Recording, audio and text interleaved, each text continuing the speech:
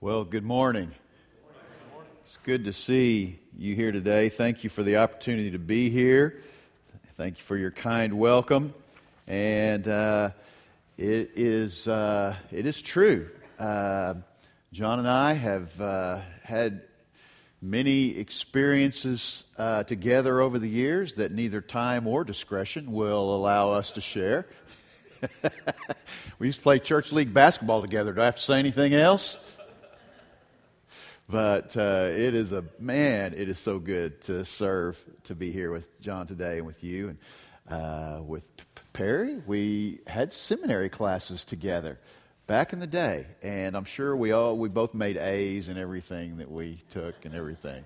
So it's just the goodness of God to be with you here today. I'm going to invite you to turn to the book of Hebrews, the 6th chapter. And while you're turning there and finding your place, let me tell you of just a recent, very serious situation in my house not too long ago. It involved decorating. And so maybe a word of explanation. When it comes to decorating in our house, we have great role clarity in our family at this point. And my wife, Brenda, who would have been here with me today, but unfortunately took a tumble on Friday, and so she's not very mobile today. But Brenda's role is very clear. Her role, anything involving decorating, is Brenda's job is to stand there and look very intently at this item, whatever it happens to be. Look very intently at it, study it, talk to herself about it. And then my job is to stand there quietly. That's my job. And so we were doing this recently. And but unfortunately, I got out of my lane. I'm standing there and I just said, well, I think it maybe needs some blue in it. Turns out, we do not need blue. Blue is problematic. We're in our bedroom, and that's where we were. Blue is problematic. And you want to know why blue is problematic? Because all decorating items that are blue tend to be kind of nautical in theme, or beachy, I think was my wife's actual term, beachy or nautical. And so that eliminated a couple of other ideas of mine that were somewhat nautical in nature. Like the singing fish that you put on the wall that turns and looks at you whenever at a certain point. Maybe a ship wheel like you would have seen on the SS Minnow back in the day, or possibly an anchor. Well, none of those things are going to wind up on the wall of our bedroom, but an anchor is in our text this morning, so I can talk further with you about that, all right, and still remain in my lane. Hebrews chapter 6, beginning in verse 13, I'm going to read down through verse 20. For when God made a promise to Abraham, since he had no one greater by whom to swear, he swore by himself, saying, surely I will bless you and multiply you. And thus Abraham, having patiently waited, obtained the promise. For people swear by something greater than themselves, and in all their disputes, an oath is final for confirmation. So when God desired to show more convincingly to the heirs of the promise the unchangeable character of his purpose, he guaranteed it with an oath, so that by two unchangeable things, in which it is impossible for God to lie, we who have fled for refuge might have strong encouragement to hold fast to the hope set before us. We have this as a sure and steadfast anchor of the soul, a hope that enters into the inner place behind the curtain, where Jesus has gone as a forerunner on our behalf, having become a high priest forever after the order of Melchizedek. This is the word of the Lord. Would you pray with me? Lord, your word, as we have heard it this morning, both read and sung, your word is life to us. So, Lord, we ask now that you will come and bring new life to our minds, to our lives, to our souls. And we pray this in the name of Jesus and for his sake. Amen. Well, let's think a little bit this morning about this idea of the anchor of our souls. And typically, when you think of this idea of an anchor, we sometimes think that the times in which we live require something like an anchor for our lives. In fact, we have an old hymn that we used to sing. In times like these, we need an anchor. And so we typically, when we think about this idea of being anchored, we look to circumstances. And surely over the last couple of years, we would say, boy, we really need an anchor. And we kind of focus all of our application of that and relate it to circumstances. And that is true. But we need an anchor. Not just the circumstances. It's not just that the circumstances are chaotic and therefore an anchor is required. No. We need an anchor. We're the reason why. Let me just real quickly, before we get in further into our text, let me just tell you what I mean by that. There is something hardwired into all of us. This desire for something solid in our lives, an anchor in our lives, something to build our lives around. It's hardwired into us, into our very creation, the way God created us. But the problem is that we look in this world for such a thing, and there's no anchor to be found. We look for things of this world to which we can solidify our lives, build our lives around. And we want this because we were created by someone capital S, whom we were created by someone like that, who is an anchor. And on some level, we want to be back in connection with that person.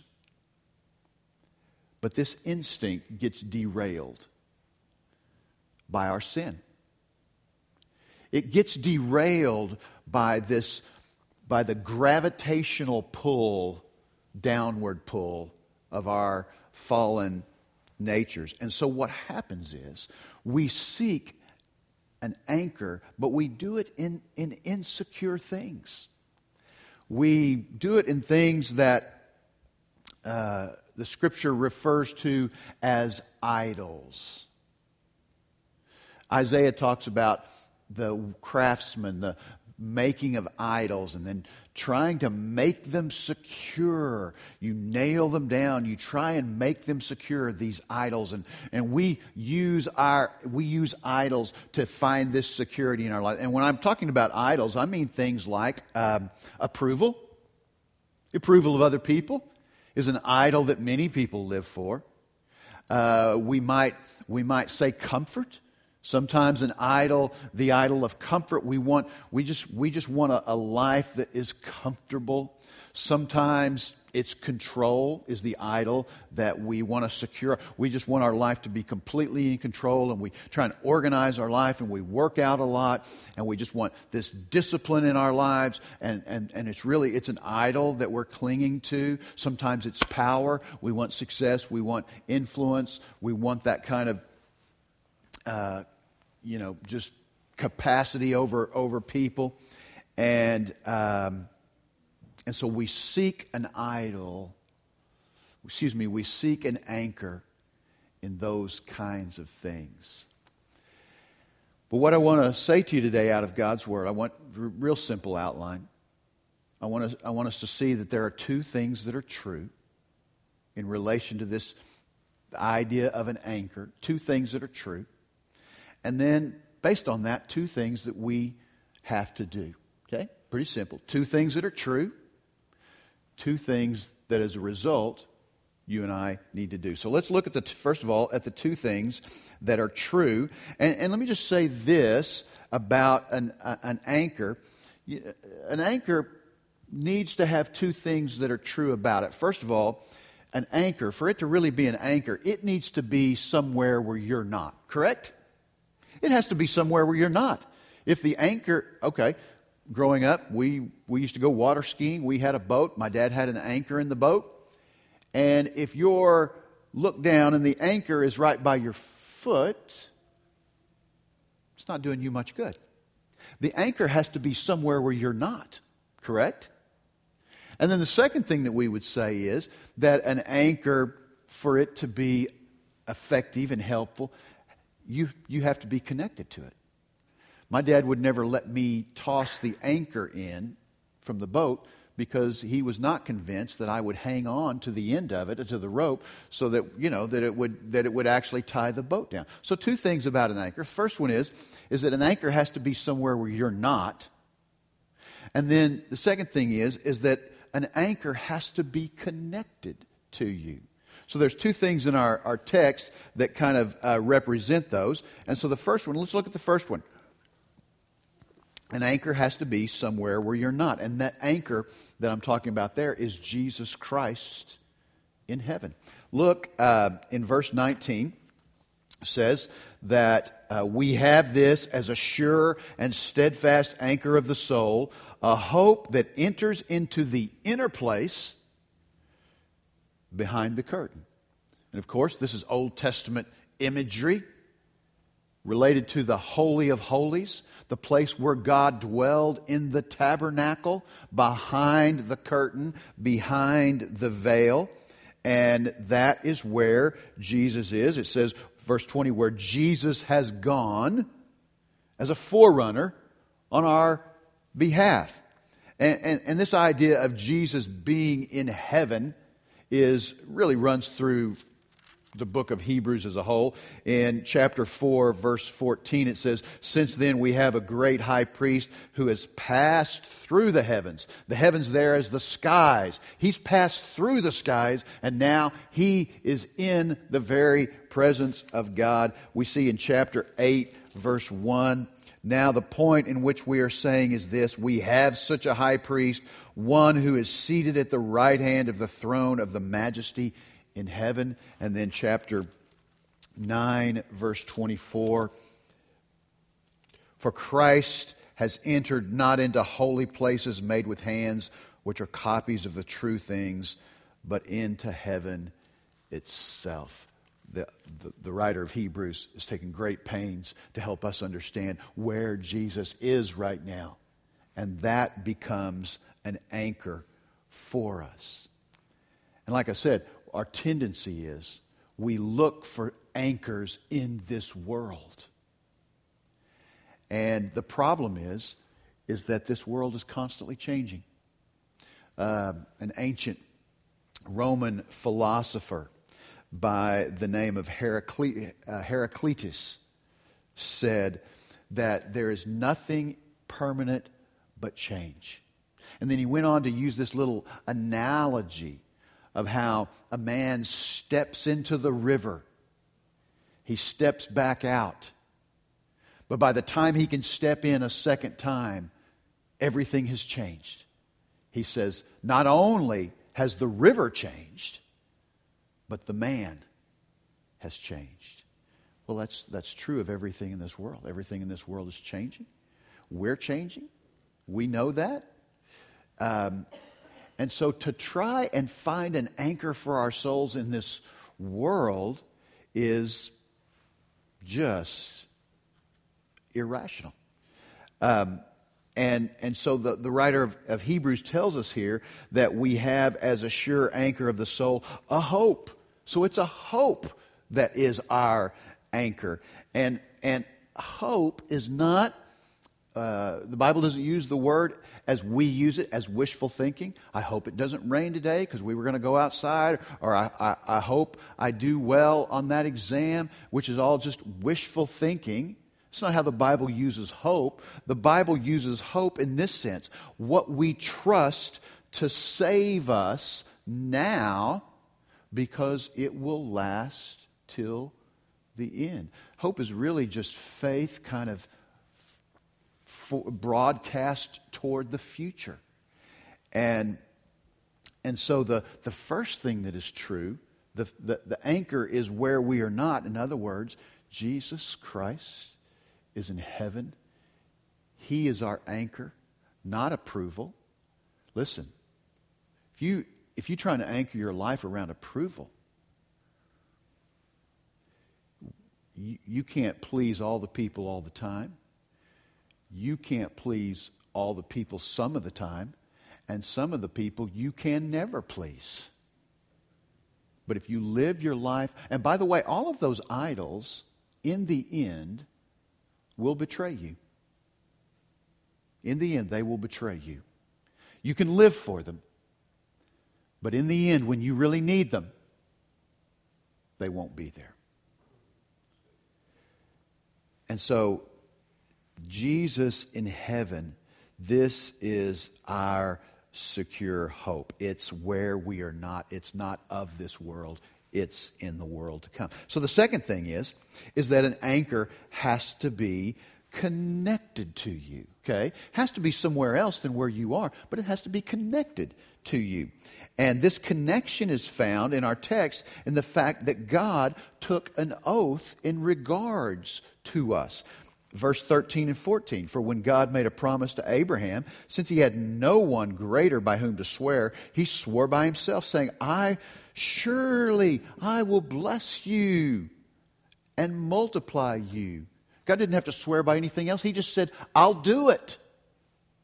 And I will surely do it. There's an old saying that says it's not the, sometimes people take oaths. Oh, I promise to do this. It's not the oath that makes us believe the man.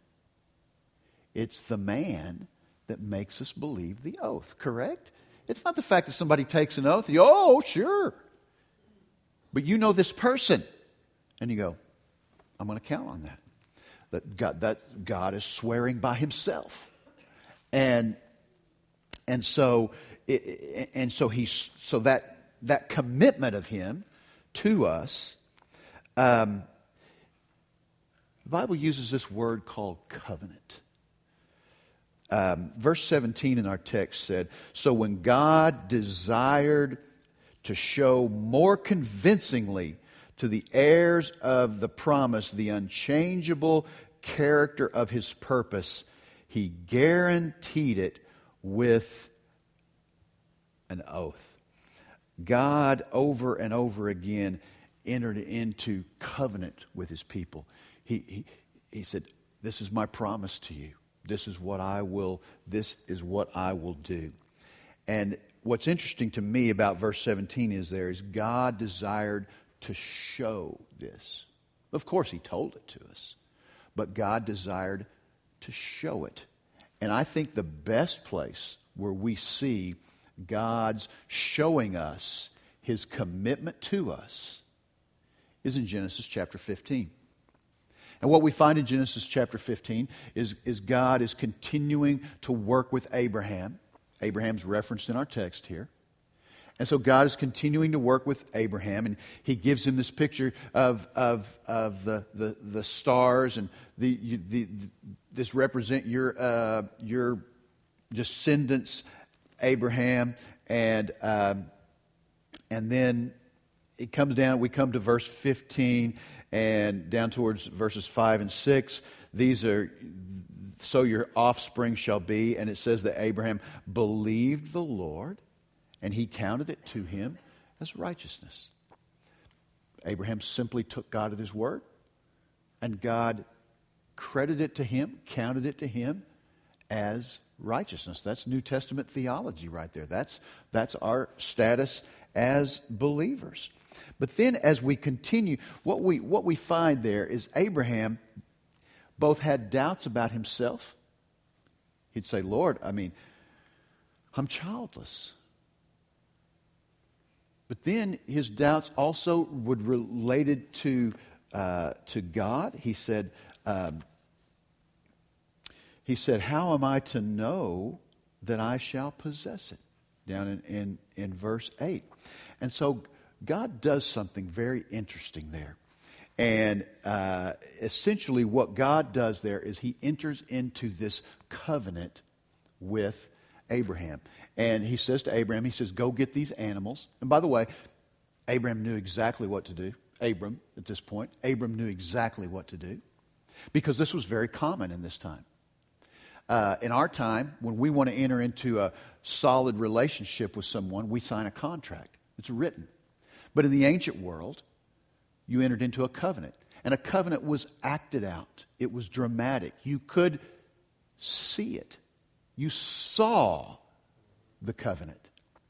God is trying to show us his commitment to us. So we look back to Genesis chapter 15, and we see this covenant. And by the way, there were two types of covenants in the ancient world. There would be what was called parity covenants. A parity covenant was between two equals. John and I might enter into a covenant. Okay, it would have been a parity covenant. But there were other kinds of covenants that were called suzerain vassal. Really, that was just a covenant between unequals, between a greater person with a lesser person. And a king would enter into a covenant with his subjects. And it's the second type of covenant that God enters into with Abram.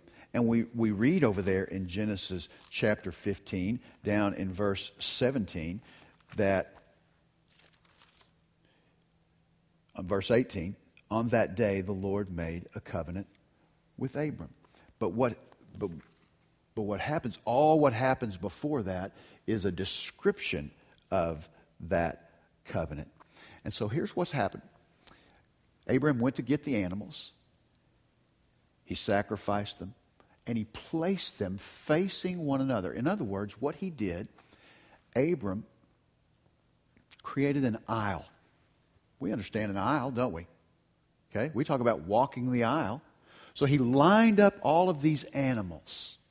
And the way this worked was this, was that when you would enter into a covenant, you would pass between the pieces. Let's say it that way.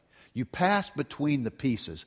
And in so doing, that was your way of saying, may this happen to me if I break my word. I'm passing between these pieces. May I be cut off like these animals that have been sacrificed.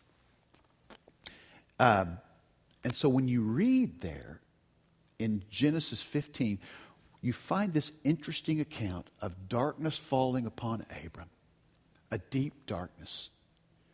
And then, in the darkness, a smoking fire pot and a flaming torch passes between the pieces. You go, what in the world?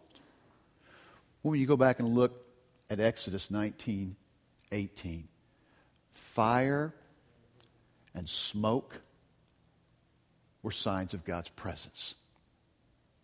So, in Genesis 15, when the smoking fire pot and the flaming torch pass between the pieces, that's God. And here's what's so unbelievable about this. Normally, when a king would enter into a covenant with his subjects, he wouldn't walk between the pieces. He's the king.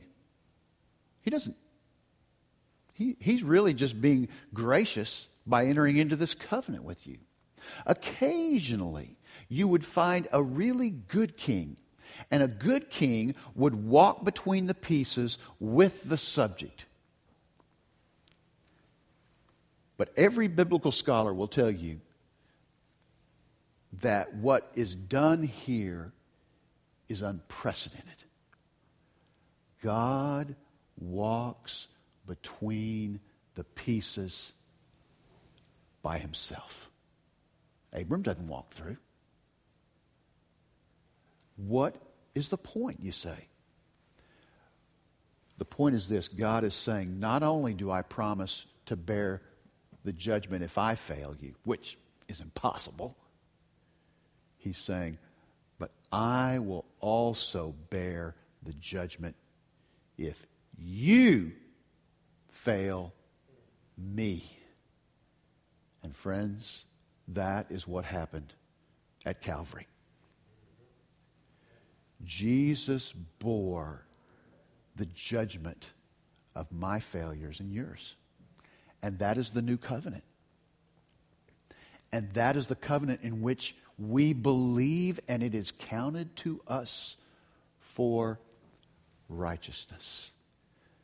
That, the anchor, that is how we're connected to the anchor, our hope in Jesus, is that God has swore an oath to us that he will not forsake us,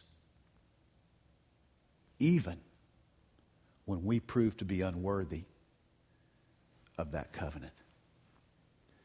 So the two things that are true are that Jesus is in heaven and that God makes an unconditional covenant with us. So, two things that are true. So what? Now what? What should we do as a result of that? Well, the text, we don't even have to look. We don't have to come up with our own application of this text. It's right there for us in verse 18. The first thing that we're told there is that it says that we who have fled for refuge might have strong encouragement. So the first thing is we take strong encouragement from these things that are true, that Jesus is in heaven, that God has committed himself to us without reservation.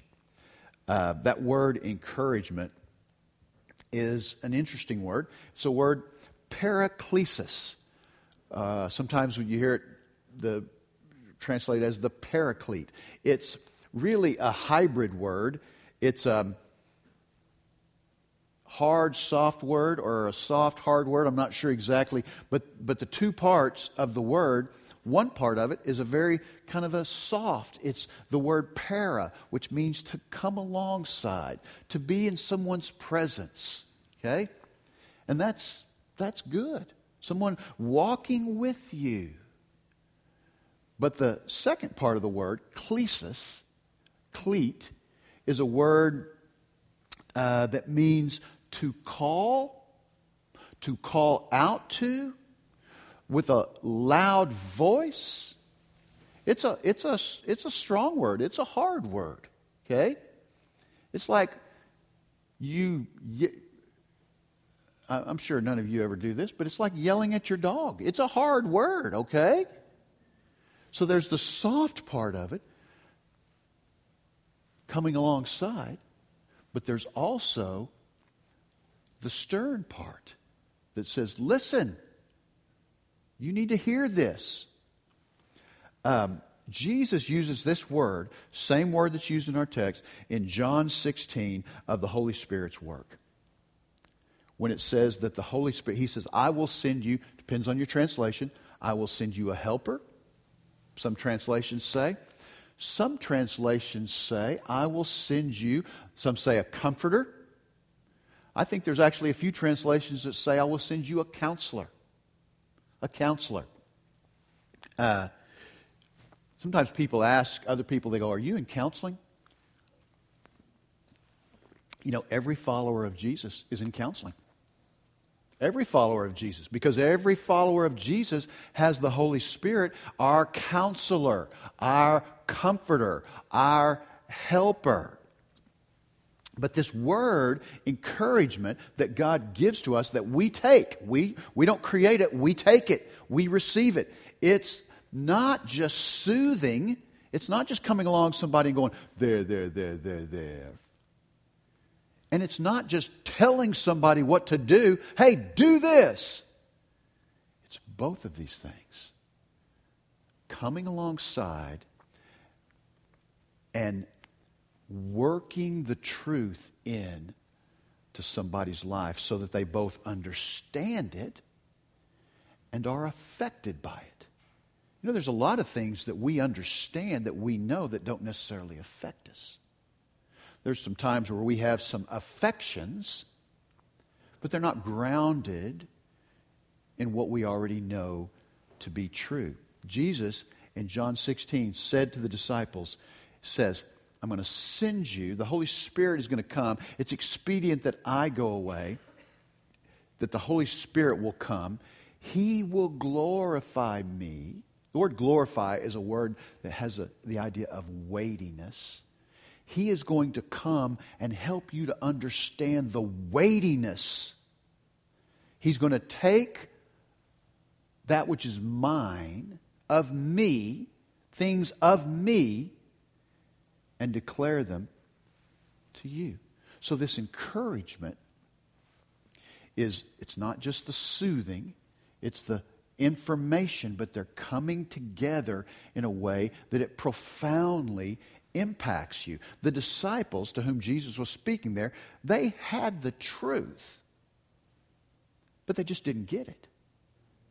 They understood. They had heard these things, just like we've heard them. We've heard them all our lives.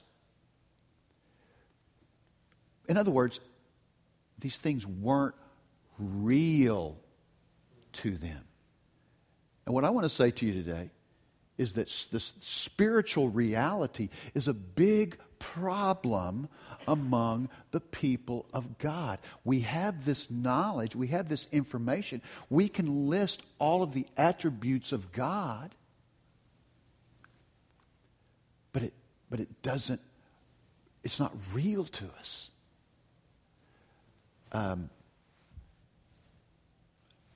We believe in heaven. We believe in heaven. We believe there's a place called heaven. And yet, it's not real enough to us that we live fearless lives. Because most of us don't live fearless lives. Most of us are not willing to put it all on the line for the gospel. But we believe in heaven.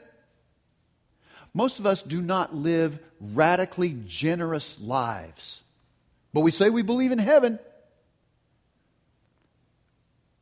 Maybe it's just not real to us. And God has sent the Holy Spirit to make these things real to us, that we would be encouraged to live fearless lives, to live generous lives. We say we believe in the love of God. But if someone slights us, if someone criticizes us, if someone says something about us, then we get mad or we get despondent. But if the love of God was real to me, it really wouldn't matter if somebody slighted me. We say that we believe in the wisdom of God, that God attends to all things. But yet we get anxious. Why would we be anxious if the wisdom of God was real to us? The Holy Spirit, this encouragement that's offered to us, is that the Holy Spirit takes the things of God and makes them real to us. If Jesus is our anchor, then it should be real to us. The Holy Spirit is trying to make it real to us.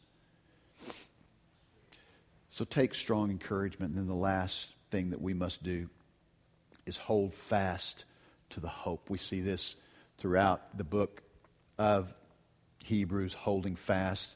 This is Old Testament language. A good summary of this is found in Deuteronomy chapter 30, verse 20, where Moses says, loving the Lord your God, obeying His voice, and holding fast to Him. So this idea of holding fast to the Lord is equated with loving Him. Loving Him. That's the reason why God walked in between the pieces in Genesis 15. Was to so move upon our hearts. Does that not move your heart when you think, listen, I should have been. You know what? Every religion in the world says you walk between the pieces. Every religion in the world says you do what's right. And if you do what's right, then maybe you'll be okay. But the gospel says God does it.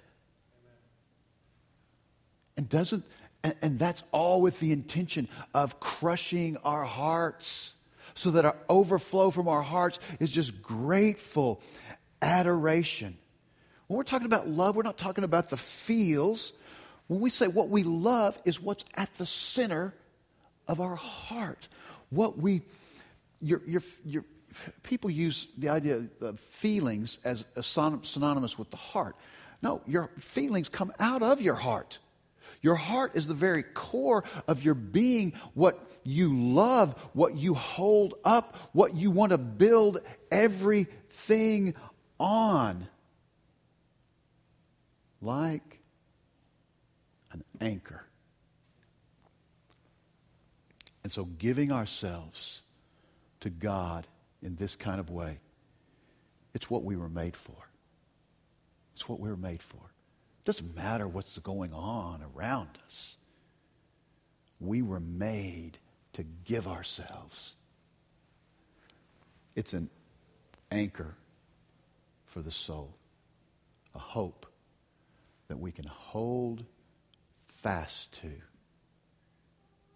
in love.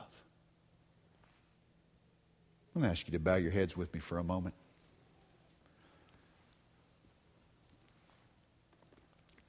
What's the anchor of your life?